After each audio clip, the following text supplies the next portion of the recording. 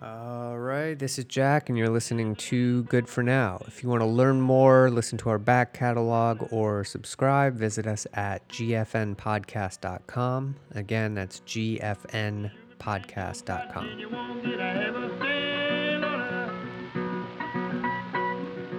Mike Foote is a former state senator from Colorado and one of the legislators who helped pass the National Popular Vote Interstate Compact in 2019 and currently advocates for Yes on 113, a ballot measure in Colorado that aims to guarantee the presidency to the candidate who receives the most popular votes. Joining me today is Mike Foote. Mike, welcome to Good for Now. Hey, thanks a lot for having me on the show. I really appreciate it. Now, first things first, I know that we've had wildfires out west for weeks now. I'm in Oregon, and California, Oregon, Washington has been on fire, and it's made national news. But you're out in Colorado still, if I'm correct, and you guys have Yeah. been battling some fires out there as well. Are you and yours doing okay? Well, sure, we're fine. Clearly the entire state has issues with the wildfire smoke, and certainly everybody, I think, knows people that live in the areas that are being affected. But we had our biggest fire ever in terms of acreage burned earlier this summer, and we still have a fire that's burning now, even though we had a couple of cold snaps, and it's still burning up in the northern part of the state that has turned into, I think, the third or fourth biggest fire that we've ever had. So it's been tough, but we'll make it through it. I think just like you all, we'll make it through it eventually. Yeah, it's been challenging, but I think all of 2020 has been challenging. The reason I wanted to talk to you specifically, though, is it's in the middle of an election year. You're a former state senator. You were one of the legislators, as I said in the introduction, who helped pass the National Popular Vote Interstate Compact in 2019, and there's a lot of uncertainty around any any election in a good year. But this time around, in particular, the Electoral College is at the forefront, and we're talking about the same states once again that might determine the election. We're talking about Michigan, Wisconsin, Pennsylvania, Florida. And I wanted to get a sense from you about this ballot measure that is on the ballot in Colorado, Proposition 113. But first, before we get into that, can you give us a little background on what the National Popular Vote Interstate Compact is that you helped pass in Colorado? Yeah, that's exactly where I was going to go because you were talking about a lot that had to be unpacked there in that last question. So let's start first things first, which is what the National Popular Vote is. And then, if it's okay, I'll talk a little bit about its history in Colorado. And I think that might lead you to where you want to go from there. So the popular vote is a way to make sure that our president is elected in the same way that every other elected official is elected throughout the country. That is, that everybody's vote counts. One person equals one vote, and the most popular votes or the candidate that wins the most popular votes is the one that wins the election. That's really the national popular vote in a nutshell. Now, there's many things that are interesting about it, but what's particularly interesting about it is that the way that we elect our president is actually a state based system. Under Article 2, Section 1 of the U.S. Constitution, the Electoral College is a state based institution. So the states themselves have the power and indeed the only authority to determine how their presidential electors are allocated. And so the national popular vote is a state based system to reform how our president is elected from the current system to a different system, a system that does allow for one person to equal one vote and for the most votes to actually win the presidency. In Colorado, we passed the National Popular Vote Agreement. We joined the National Popular Vote Agreement back in 2019. And when I say we, it was the legislature that passed it and the governor signed it. So in 2019, we became a part of the National Popular Vote Interstate Agreement or Compact, depending on, they're both kind of interchangeable words. And we became one of 15 states plus Washington, D.C., that is part of the agreement. So you have to have 270 electoral votes to win the presidency, and the number of states that have so far joined the agreement equal 196 electoral votes. So it won't go into effect for the 2020 election, but if 74 more electoral votes come on board, or more accurately, states that represent 74 more electoral votes come on board, then it will go into effect. So we're 2/3 of the way there. We just have to get states with 74 more electoral votes. Now, we passed it in 2019. We made Colorado part of the agreement. But the Colorado Constitution has a provision in it that allows, under certain circumstances, for the people of Colorado to gather enough signatures to try to get rid of a law that the legislature passed. I'm sure we're all familiar with the initiative process, which is putting something into law that is not already into law.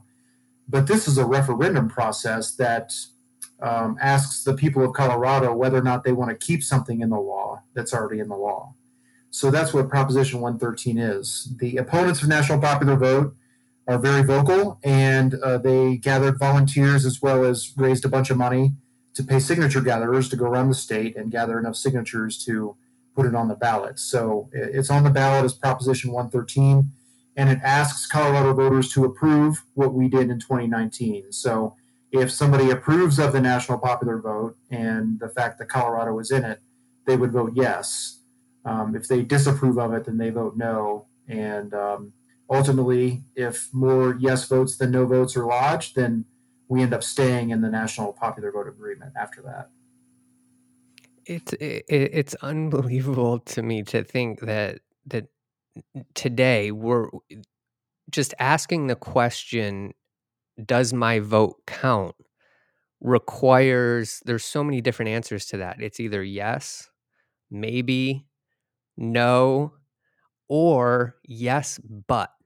And I think this falls into the yes, but category because, like you said, it's in the current system that we have, your vote doesn't go directly into the popular vote. It's essentially telling your state delegates how to vote for you, which is not a direct vote, correct? That's right, and that's how it's designed in the Constitution. It actually, there's a very interesting history behind the Electoral College and how it came about. But really, the most of the founders envisioned the Electoral College as being a group of wealthy white landowners that would get together and decide who would be best to be our presidents. Kind of like, I guess, the Pope is elected, where everybody meets into the same room and then the white puff of smoke comes out of the chimney when somebody is selected. That's how a lot of the founders actually envisioned it, and that's actually pretty much how it worked out for our first president, George Washington. But it really changed after that, once we got to our second president and beyond. But the founders built really maximum flexibility into how the states determine how their electors are allocated. And actually, there's been many systems that have been used. State legislatures have in the past chosen their presidential electors. The governors of a state have chosen presidential electors. Of course, popular vote has chosen electors. That's what we have in Colorado and what you have in Oregon as well. What's called a winner take all system, which is that the candidate that wins the most popular votes within that particular state gets all of those states' electors, the winner take all system. 48 out of 50 states currently have the winner take all system. The two exceptions are Nebraska and Maine. And they have a congressional district system where the most votes within a congressional district gets that district's elector. So it's really changed a lot over the years, but we've had the majority of our states in the winner take all system for probably the last 100 years or so. So that's what everybody knows, but there's nothing in the Constitution that requires a winner take all system. In fact, some of the founders, like Jefferson and Madison, before they passed away, wrote letters talking about the dangers of a winner take all system and that they didn't like it because by that point in time, many states had started to adopt a winner take all system. But be that as it may, most states now, almost all of them, have a winner take all system. The national popular vote works within the same language that allows states to choose a winner take all system, but changes those electors to where the presidential candidate that gets the most popular votes throughout the country gets those presidential electors. And so it still is an indirect system. It still is something that uses the electoral college, but the result of it is the most votes wins, which I think, and I think most people agree, really is the way that we should elect our president. Yeah, I mean, the latest polls say about 61, 62% of the population are in support of a popular vote system. So, and it's been growing since I think 2000. Every single year, it's been that number goes up. And in 2000, that was the first election that I was able to vote in, and that was, if people are listening and not familiar, that was Bush versus Gore. um, I went to sleep with Florida in Gore's category. Like, Gore Right. had won Florida, and I went to sleep, and I had been kind of new to politics and learning the system at that time. You know, I was 18 years old. Um, my introduction to politics was Bill Clinton, and the Monica Lewinsky scandal. That was my introduction to politics and how the systems of government work. It wasn't learning it in school. It was that. That was my education. And then, of course, during the election, Bush v. Gore, um, it.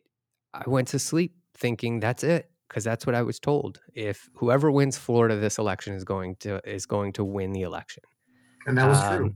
and that yeah, and that was true, and I woke up in the middle of the night to go to the bathroom, and the TV was still on, and I saw that they had changed it to red, and I was like, "What is happening here?" And everything changed from that moment on, and that is when I started learning more about the Electoral College.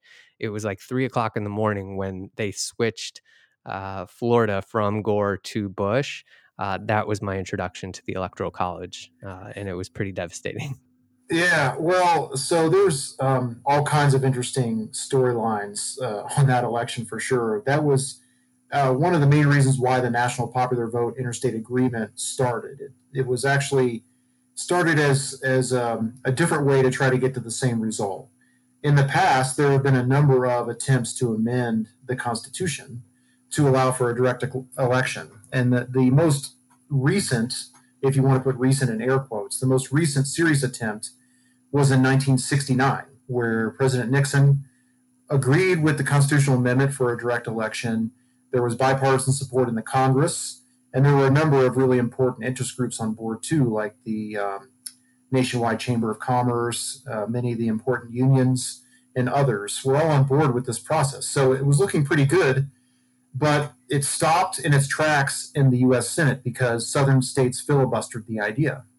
And that's because Southern states have always had disproportionate influence and continue to have something of disproportionate influence in the system that we have. So they didn't want it to change. And I guess from that perspective, I guess who can blame them, because they were doing better than they should in terms of representation. So that effort has been tried and it failed and it's not likely to succeed. But the national popular vote is a way that you can get to the principle of one person, one vote, and the principle of the most votes winning by just having an agreement amongst the states under Article 2, Section 1 of the U.S. Constitution.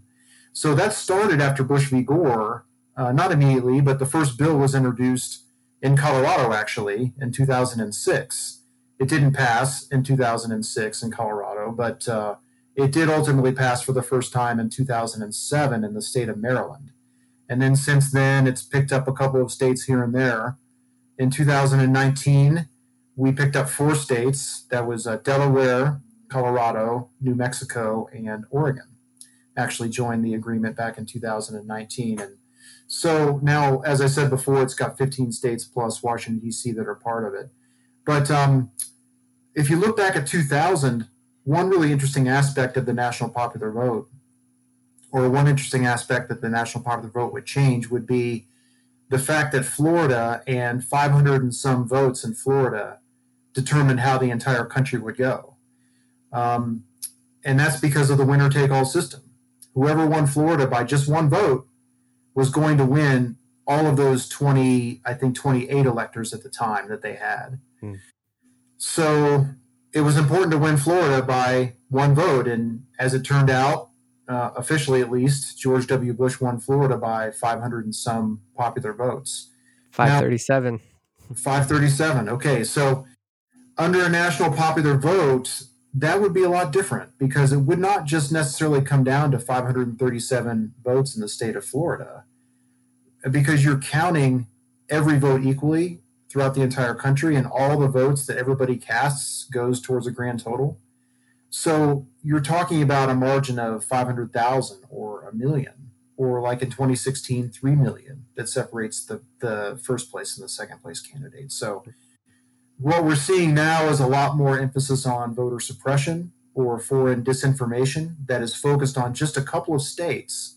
States like Florida, states like Pennsylvania, Michigan, Wisconsin. These are swing states where if you can flip 10,000 votes in that one state, you could change the entire election.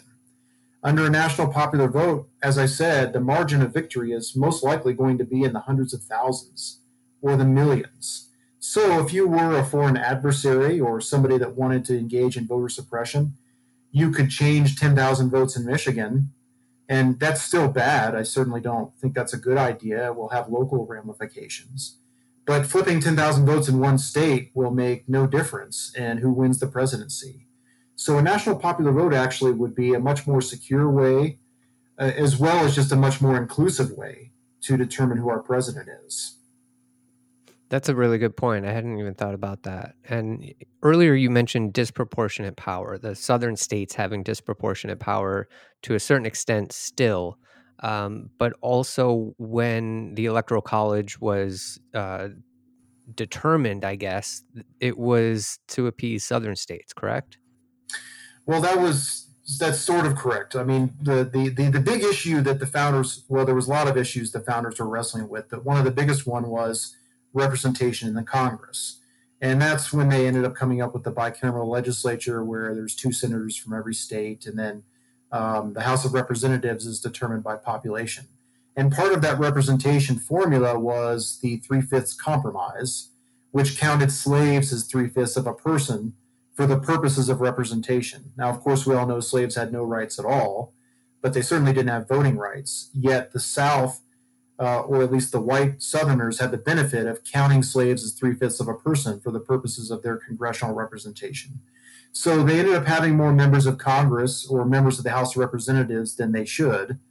And also because the Electoral College is tied to representation in Congress, they also had disproportionate influence when it came to electing the president. Now, the Three-Fifths Compromise went by the wayside back in 1868 with the 14th Amendment, so that no longer existed. But ever since then, we saw a lot of voter suppression efforts of minority voters in southern states, and these efforts even continue today. So we still have white Southerners that have disproportionate influence because they still continue to attempt and sometimes succeed in suppressing minority votes. Under a national popular vote, that doesn't make the same kind of difference on the national level. I mean, we still need to be vigilant and do everything we can to prevent that. But voter suppression efforts in a swing state like North Carolina, for example, will matter a lot less when it comes to electing the president. It's still regrettable that it happens, of course, but it would matter a lot less for the president. The Electoral College, I think, I mean, I'm sure you know, you've studied up on it, you know about it. The Electoral College actually is the subject of a lot of myths and a lot of mythology about how it came about. Like people seem to think that all the founders had this grand plan in mind about why the Electoral College should come about. It was something that was almost handed to them from on high about this genius method of electing our president. But really, what it was the founders couldn't agree on how they were going to elect the president. They went back and forth throughout the months they were at the Constitutional Convention trying to determine how they were going to elect the president, and they never could agree on it. They debated in many different ways, and so we're getting towards the end of the convention, and they had to come up with a way how to elect the president. So that's how they formed the Electoral College under Article 2, Section 1. They basically punted the issue to the states, and they said, "Hey, states, you decide how we're going to elect the president," and they all thought that was a fine decision, and so that's what ended up in the Constitution. So it doesn't have any kind of a design in mind that's right or wrong. It just says states determine how their electors are allocated. And that, as I've said before, that's the power that the national popular vote draws upon to make sure that we have this principle in place that one person equals one vote and the most votes wins. Yeah, my understanding of that this system was born out of compromise is was essentially what you were saying is that these guys were tired. They were bickering, they were fighting, they didn't know what system would work, and you had a group of founding fathers who believed that the Congress should select the next president, but then you had a group that argued against that, saying that that just gives way too much opportunity for the executive branch and the legislative branch to get a little too cozy with each other. So they abandoned that idea to a certain extent, but then some people were saying we should do a popular vote system. But then other founders were saying, well, if we did that, then it opens up the floodgates for a populist candidate to have significantly more power and influence over the people and over government. So we can't have that either. And they just couldn't agree on anything. And at the end of the day, the system that we do have, it's my understanding, they weren't married to this idea as a fix all, and that this should be the system that we have forever. Uh, I think they wanted us to revisit this eventually. Well, I think that the wording in Article 2, Section 1 is one of maximal flexibility. And so, of course, it allows the states to revisit it whenever they want. And in fact, as I was saying before, states started off doing something much different than what we see today. There was no state that started off with a winner take all system like we have today. But once a couple of states started adopting the winner take all system, other states followed suit because if one state has winner take all and another state has, say, a congressional district system or a proportional representation system or any other system, they lose relative influence to the winner take all state. And so that's really how we ended up where we are. But you're right. There's nothing in the Constitution. There's nothing in the Federalist Papers. There's nothing in the writings of our founders that occurred after the convention was done that would indicate that the current system is what they had in mind. They wrote the language very broadly, and states have very broad and also exclusive power to determine how we elect the president as a result. And moving forward to today, when we talk about disproportionate power, this is, I think it's more of a topic of conversation around the Supreme Court nominee at this point. But it all factors into, at the end of the day, the presidential election. When you have, I think it's like 15 states representing 38 million people with 30 Republican senators, and only the Senate has an opportunity to vote on a Supreme Court justice. That's less of a population than California, who only has 2 Democratic senators, and Puerto Rico and Washington, D.C. have 0 representatives. So the disproportionate power impacts not just our Senate, but also how we elect a president, because, and I'm using this information to get to what's happening, or there's reports out of Pennsylvania that they might not certify the election based on the popular vote if they determine, or if they feel like there's shenanigans going on with the ballots.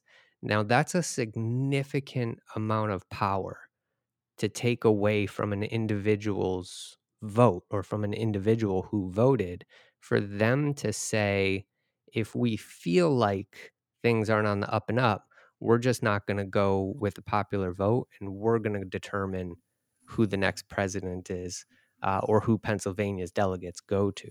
That's pretty frightening. Right. And, I think under the plain language of Article 2, Section 1, the legislature in that state could determine, they could decide to do that. because the authority is so wide under Article 2, Section 1. Um, and under the current system, that could make a huge difference. If it all comes down to Pennsylvania, then the Pennsylvania legislature could just decide, well, we're going to change the way our electors are allocated from a popular vote within the state to state legislature chosen or whatever in order to change that around. They could do that. Under a national popular vote, that wouldn't happen because there would be enough states within the agreement that have already agreed to allocate their electors towards the candidate who wins the most votes nationwide.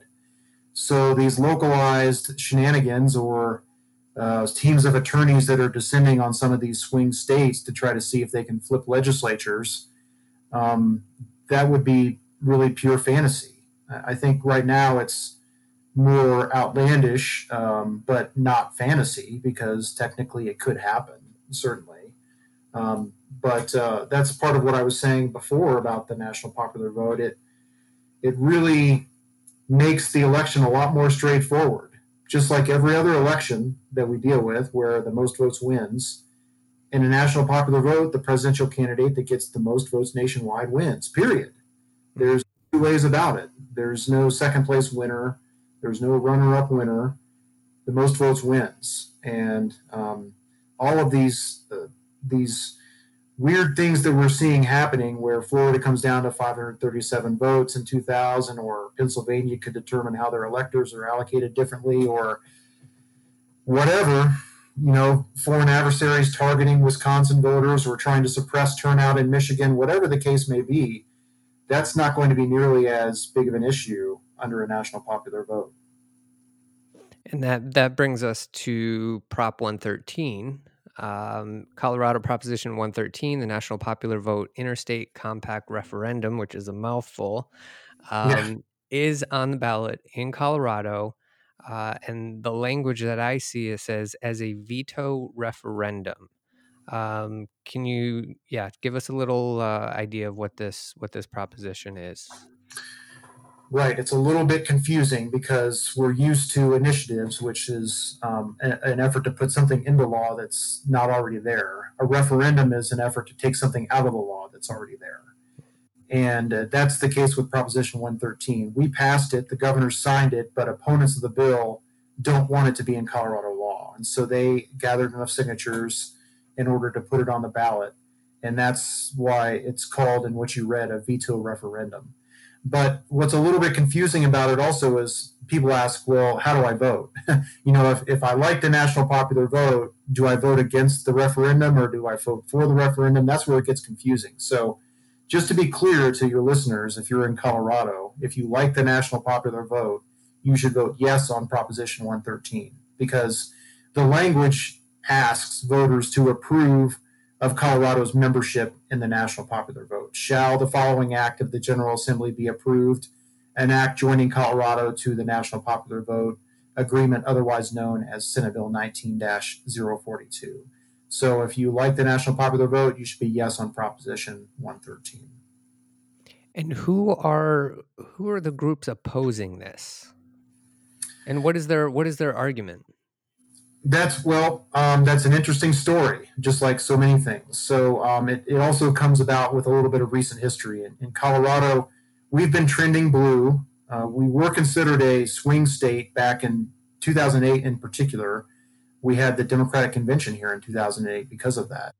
And that year, the state went for Obama, the Democratic candidate. We were considered swing again in 12, but we still went for Obama. We were considered somewhat of a swing state in 16, but Hillary Clinton took the state. So we've been a blue state since 2008. And in 2018, every single statewide elected office went to the Democratic candidate. And also the margin that we have in the Colorado State House is the largest it's been, I think, since the Great Depression or something. Wow. So it's been the Republicans in the state really is back in 2000 through 2004, it was the opposite. The Republicans controlled everything, and so it's changed over the last 20 years. But 2018 were really historic defeats for the Republicans, and so once we went into 2019, there were a number of Republicans and activists on the Republican side that were looking for something. They were looking for some kind of a way to engage their voters to have a win. And so they initiated a number of recall elections or attempted to initiate recall elections of elected officials. Governor Polis was the subject of one. Several state legislators were the subject of one. In order to do a successful recall, you have to gather enough signatures, and then it goes on the ballot, and then the voters have to vote to recall. And this was part of that effort to really fire up the base. Our Senator Cory Gardner, Republican, his political action committee gave the opponents of the National Popular Vote some seed money to start fundraising in order to try to gather enough money to pay signature gatherers to put this on the ballot. And so it was from the beginning designed as a way to really engage their voters and engage their base. And they certainly have been successful in doing that. They've engaged their base, and certainly there's really no changing some minds of the people that are against the National Popular Vote. But that was really the intent of it to begin with. So they gathered their signatures, they put it on the ballot, and here we are in 2020 to actually vote on it. So some of the arguments that they use include, I would say the first and foremost argument is what I call the California boogeyman argument. What they typically say is, look, if a national popular vote goes into place, then California and New York are going to determine who our president is. Now, they always mention California and New York because that's really code for saying that a Democrat is going to win. Mm-hmm. California is the biggest state, but New York's only the fourth biggest state. The most populous states in order are California, then Texas, then Florida, then New York, then Pennsylvania. And nobody ever says, well, if the national popular vote goes into place, then Texas and Florida are going to determine our president. It's always California and New York, the coastal elites, the blue states. But if you take a look at the voting patterns of the top 5 most populous states, just look at 2016, for example. If you add up all the votes in those top 5 most populous states, they split almost exactly down the middle, 50-50, between Republican and Democrat. So a national popular vote would not give a Democrat or a Republican an inherent advantage in the election. But that doesn't matter so much to the opponents of the national popular vote because they kind of have this visceral reaction against the blue states of New York and California. And those are populated states. Colorado is the 21st biggest state, so it's got significantly less population than those states. But when you do the math, and you just know that it's not there. It's not possible for California and New York alone to determine who wins the presidency now, and it would not be possible under a national popular vote either. But the truth really gets in the way of a good talking point. Yeah, no kidding, because honestly, that argument falls apart immediately once they say California and New York, the states, would be able to determine it, because a popular vote is the people of those states would get to elect the next president.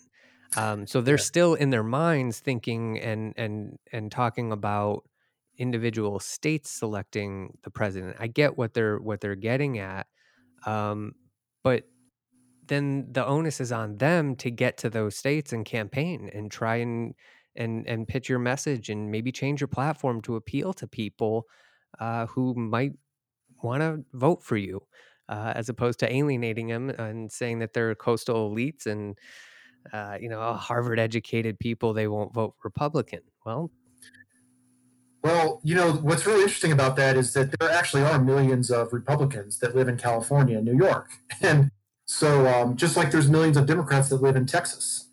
But the candidates of both parties don't bother to campaign in any of those states because California and New York are safely blue states, and Texas, at least for now, is a red state.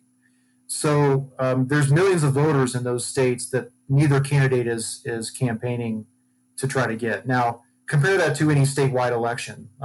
Here in Colorado, let's just take the governor's race. The governor's race back in 2018 saw that both governor candidates campaigned throughout the entire state, even though Denver Metro has a lot of people and the Front Range has a lot more people than the Western Slope. Both the candidates, they all campaigned all around the state, including on the Western Slope. Now, the candidate that won, Jared Polis, the Democratic candidate, he knew he was not going to get 50% or more of the vote in some of the rural counties in the Western Slope. But he still campaigned there because he was trying to get 40% or 42%. Under the under the current system for president, there's no incentive to do that. If you get 49.9% of the vote in a state, you lose everything. You have to get 50% plus one in order to win. You have to get the majority of votes in order to win. So why would a Republican candidate go to a blue state and campaign? Why would a Democratic candidate go to a red state like, say, Mississippi or South Dakota and campaign when they're going to lose? The only states they go to are the swing states, like what we've been talking about: Pennsylvania, Michigan, North Carolina, Wisconsin, Florida. Arizona's won this year. And those are the states that they have to win in order to win the presidency. So the system right now really is warped in favor of those swing states, and it leaves the rest of us out. It leaves out Oregon, it leaves out Colorado, it leaves out 40 plus some states because we're not competitive swing states. Is there some truth to their argument when you look at the last, I think it's the last 5 presidential elections, the Republican candidate has only won the popular vote one time? And I believe that was in 2004 when we were in the middle of 2 massive wars, and we rallied around the flag and the president, and it was very difficult for people to abandon the president at that time. I think the term that they used was "you don't change a horse in midstream," and then they disparaged John Kerry and said that he was a traitor and he looked French, and then Bush ended up winning the popular vote. But out of the last 5 presidential elections, they've only won the popular vote one time. That's true. That is true. But also keep in mind that that's not how you win the election. You, right now, under the current system, you don't win by winning the national popular vote. So I don't think that we could say that Republicans would lose if we went to a national popular vote, because the candidates would campaign differently. Even Donald Trump has said that. I don't usually quote him, but he said back when he was asked about this after he won in 2016, he said under a popular vote he would have campaigned differently, and that's true.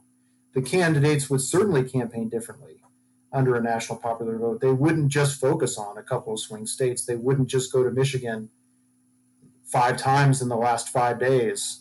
Or like in 2000, George W. Bush, he put all the cards on Florida, all of his resources, all of his visits. His brother Jeb was the governor. I mean, everything was on the table in Florida, just one state out of 50.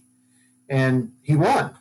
But if it was a national popular vote, it wouldn't be the same. So it is true that Republican candidates have not won the popular vote except for one time over the last 5 elections, but the system would be totally different under a national popular vote. So it's hard to say what it would have been. Yeah, you're absolutely right. And I think I'm playing devil's advocate, because I've heard that argument before. But the reality is, I think it didn't happen between like 1888 and 2000. Typically whoever won the popular vote at that time, or between that time, won the presidency. It's only recently, since 2000, in the last 20 years, been very consistent, where the winner of the popular vote does not win the election. I could be mistaken on a couple of those dates, but I'm fairly certain that that's the case. You're right.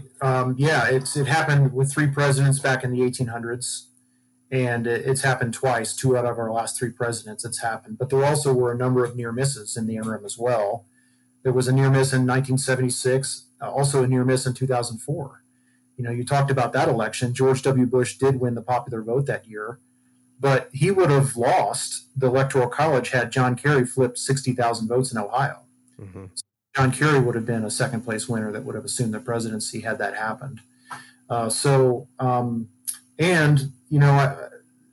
seems like the trend has been where we've had less and less competitive swing states over the last 20 to 30 years. I mean, um, Richard Nixon, I think, was the last president to actually go to all 50 states. And that's just because he promised that he would do that during the campaign. And since then, we've seen the number of competitive swing states consistently shrink. So now we have maybe 10 swing states out of 50. On a good day, maybe you're getting to a dozen. Like in 2016 and 2012, there was maybe a dozen. Mm. But truly, there's only maybe six that are really, truly swing states. That's not a lot. So, it comes down to just a few states now, and the projections are that will continue to be that way. I've seen some very credible analyses that Donald Trump could lose the popular vote this time around by as many as 5 million and still win the Electoral College.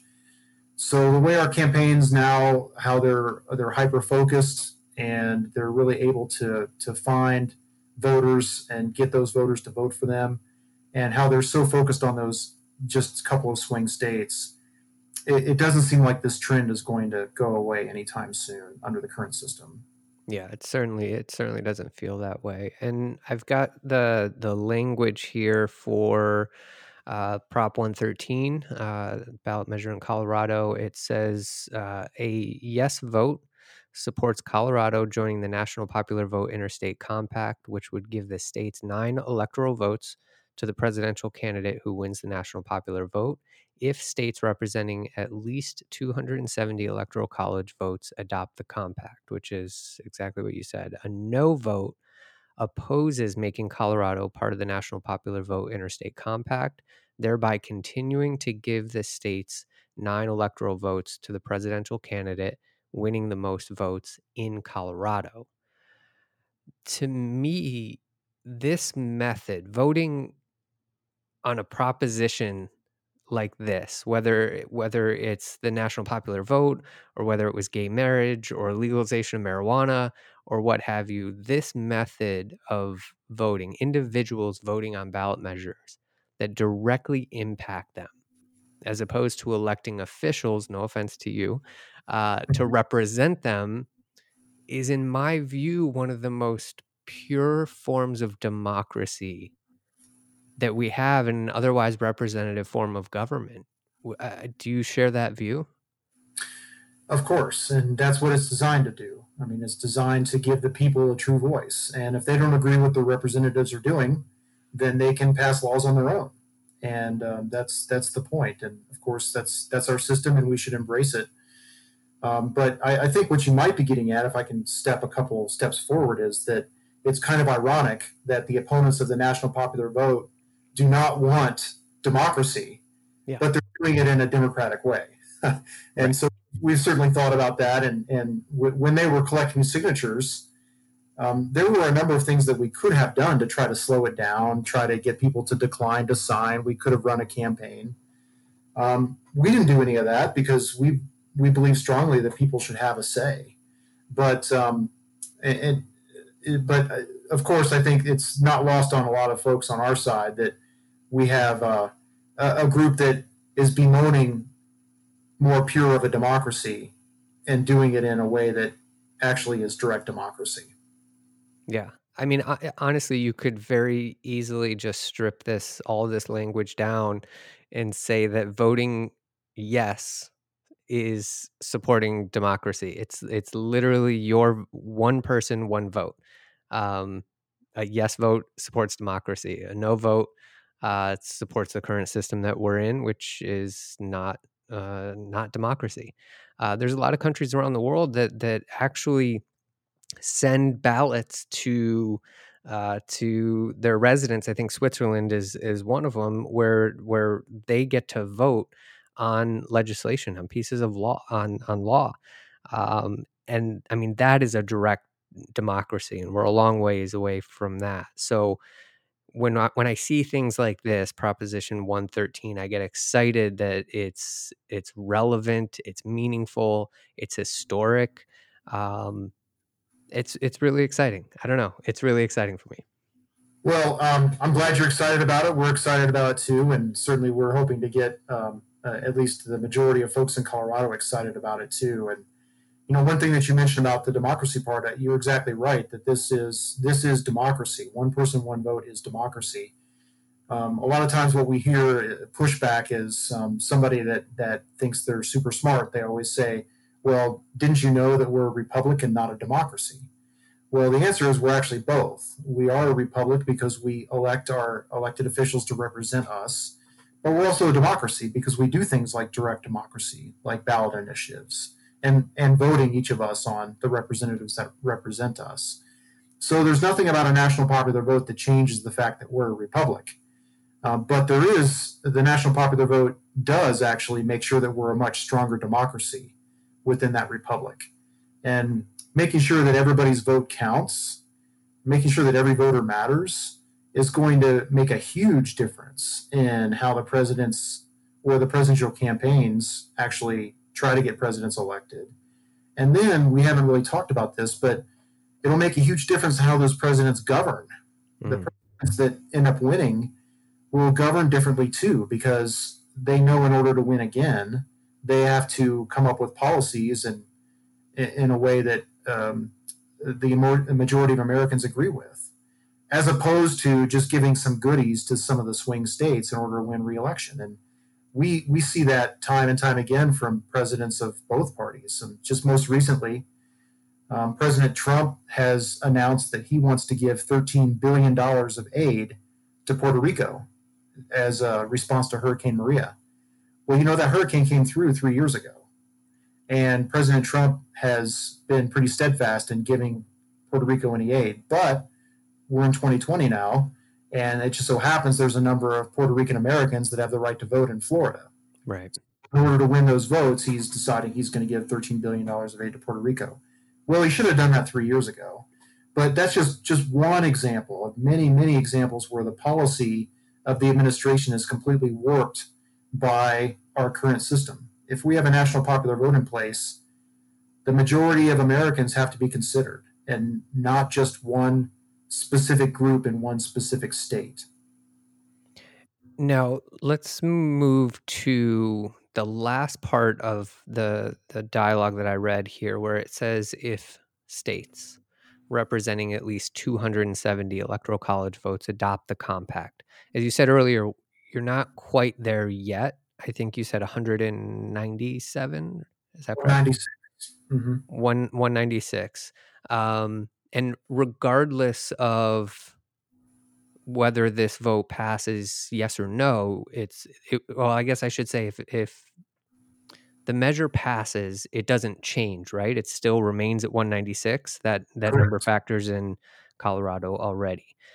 Now, I'm going to ask you a hypothetical in that if we were to expand the United States and allow DC statehood or Puerto Rico statehood, and that 270 electoral vote changes, do we then need to adjust for, I guess, electoral inflation at that point? Is this null and void because we've brought DC into statehood?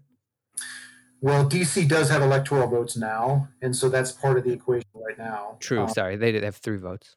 Yeah, Puerto Rico does not. So yeah, there would have to be a different equation. I don't have a sense of how many electoral votes Puerto Rico would have, but let's just say it would be 5.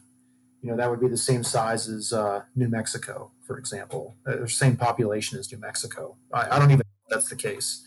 Then yeah, you'd have to expand the math a little bit. So 270 would not be what's necessary to win, but say 273 would be what's necessary to win the presidency. So again, you would have to have enough states that make up that magic number join the agreement before it goes into effect.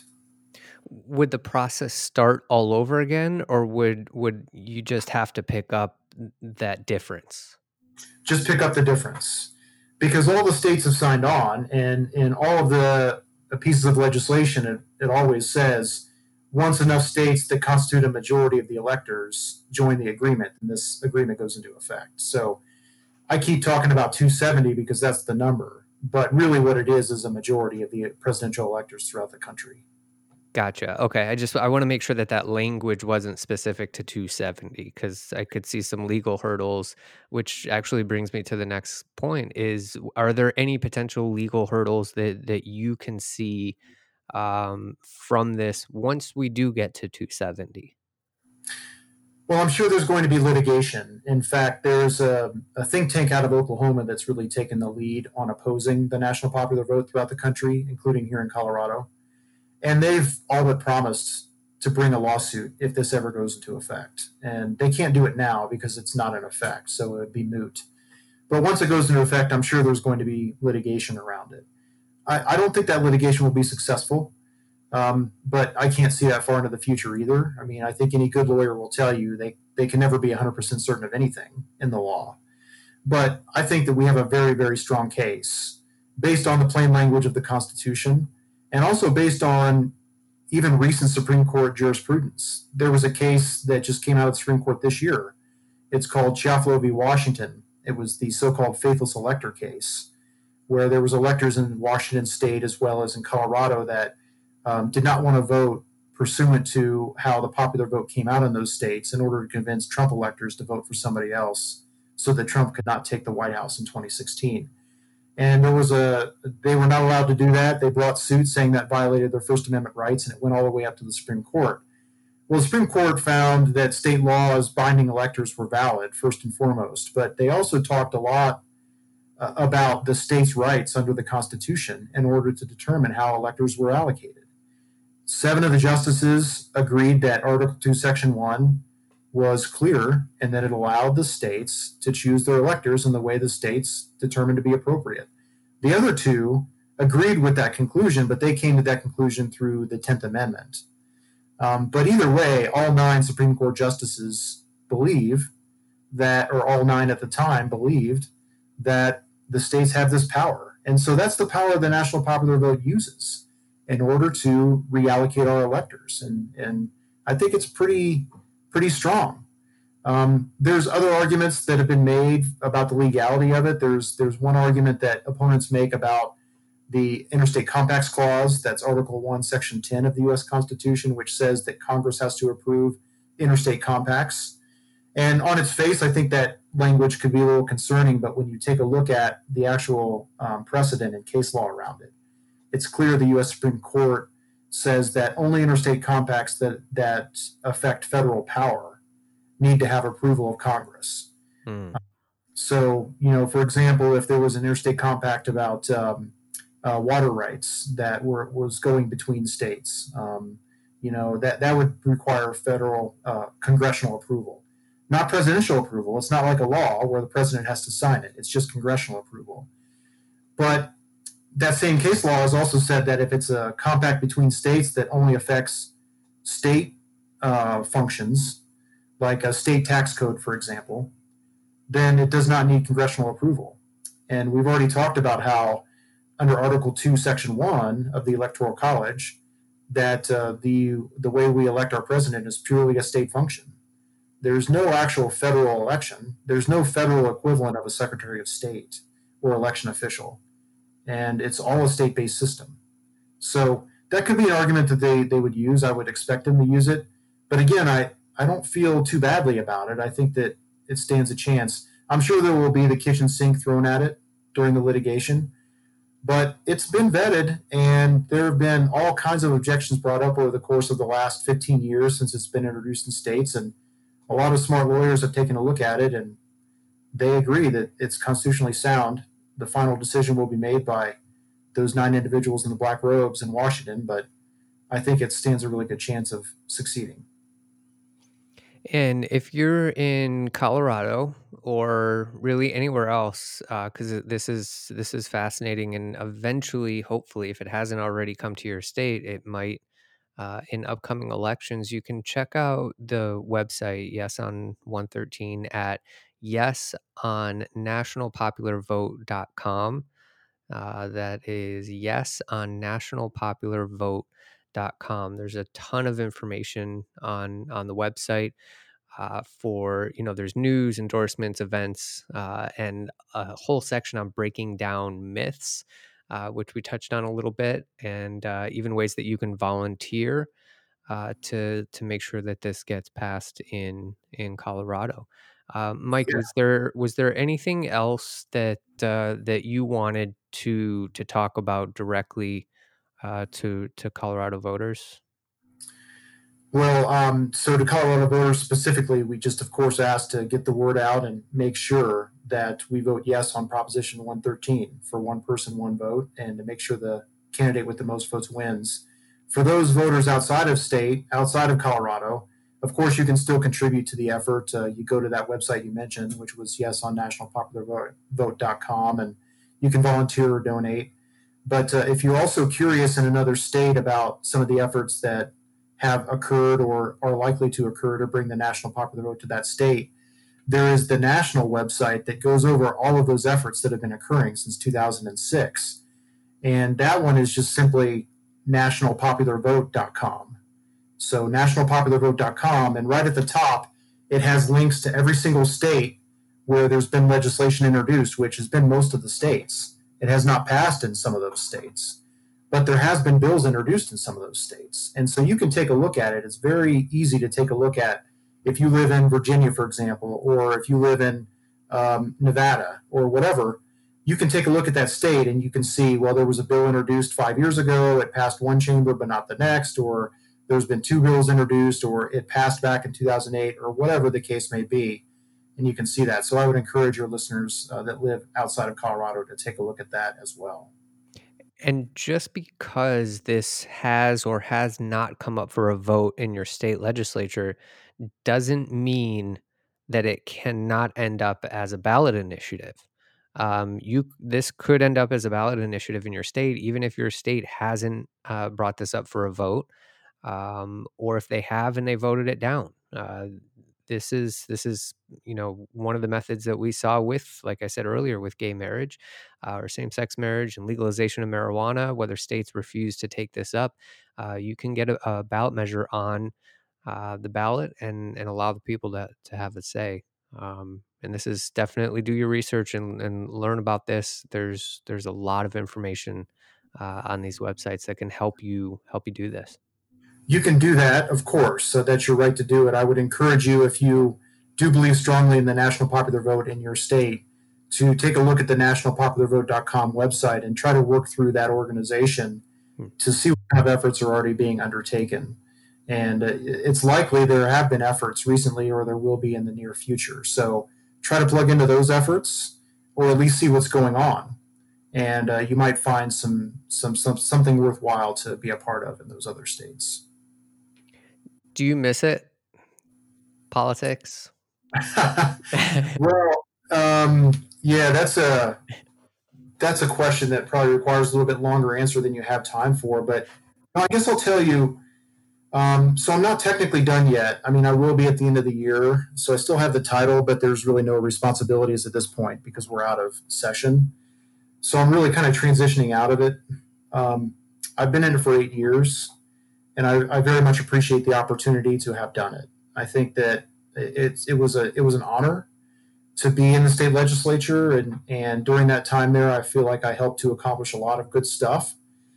On the other hand, like anything, its time, in my opinion, has kind of come and gone. I mean, there are a lot of difficult things about being in the legislature too, and for me, it was having to try to maintain a full time job in addition to my legislative duties, in addition to my family. And that just wore on me after a while. So I just didn't think I could do it for another 4 years. And so I decided last year not to run again, and decided to hang it up at that point. And now I'm just doing my law practice full time and family time and that kind of thing. So I'm glad I did it, but I also know that it was the right time for me to be done. I just knew it in my gut. So I don't regret the decision. But I would encourage anyone that really wants to make a difference to consider running for state legislature.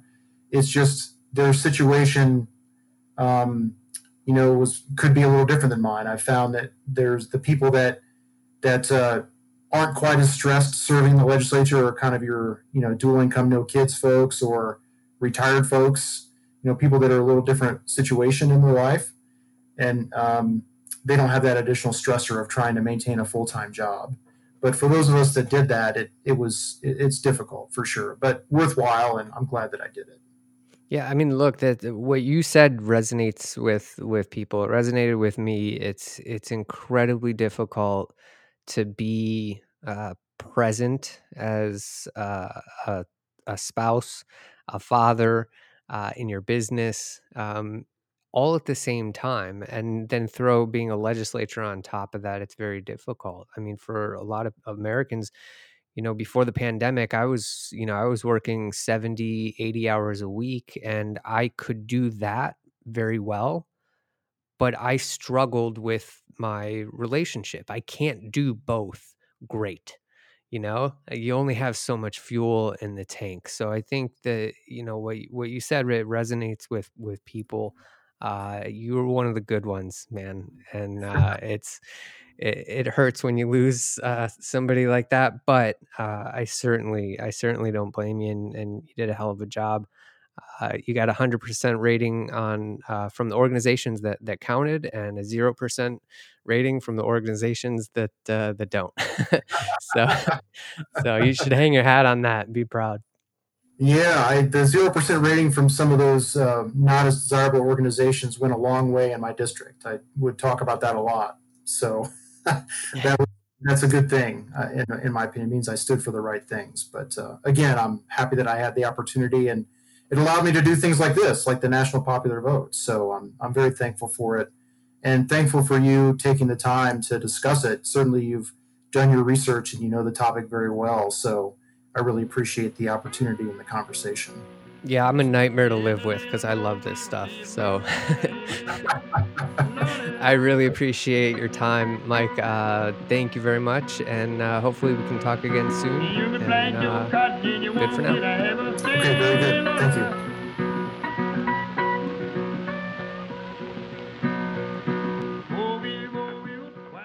This is the part I don't like, but it's important. A lot of podcasts release new episodes on Monday, but we cover issues that impact people every day, so we release new episodes as soon as they're complete. Make sure to subscribe to get notified when new episodes are available. You can subscribe on Anchor, Apple Podcasts, Google Podcasts, Breaker, Spotify, or anywhere podcasts are available. You can even visit our website at gfnpodcast.com and subscribe to get notified before an episode is even released. This podcast is all about keeping the conversation going, so we want to hear from you. Be a part of the conversation by leaving us a voice message at anchor.fm/good-4-now. Nobody's going to remember that. Nobody. All right, I'll say it again. Anchor.fm/good-4-now. If you remember that, leave me a message. If you leave us a voice message, there's a good chance we'll play it on an upcoming episode and talk about it. Tell us how much you love an episode or how much you hate it and why, or ask us a question that maybe deserves more attention and we'll try to answer it. If you don't want to leave us a voice message, you can still be part of the conversation by sending a secure email on our website at gfnpodcast.com. We talk about a lot of problems in the world, but we also talk about solutions. So stay informed and stay connected, and subscribe now. All I want to tell about it. Let her leave Louisiana and go to Arkansas. Well, I started bull weevil, lot of cycle, lot of Indiana. Next time I see him, Lord, I had a family now. Oh, we were told about I think I take you back.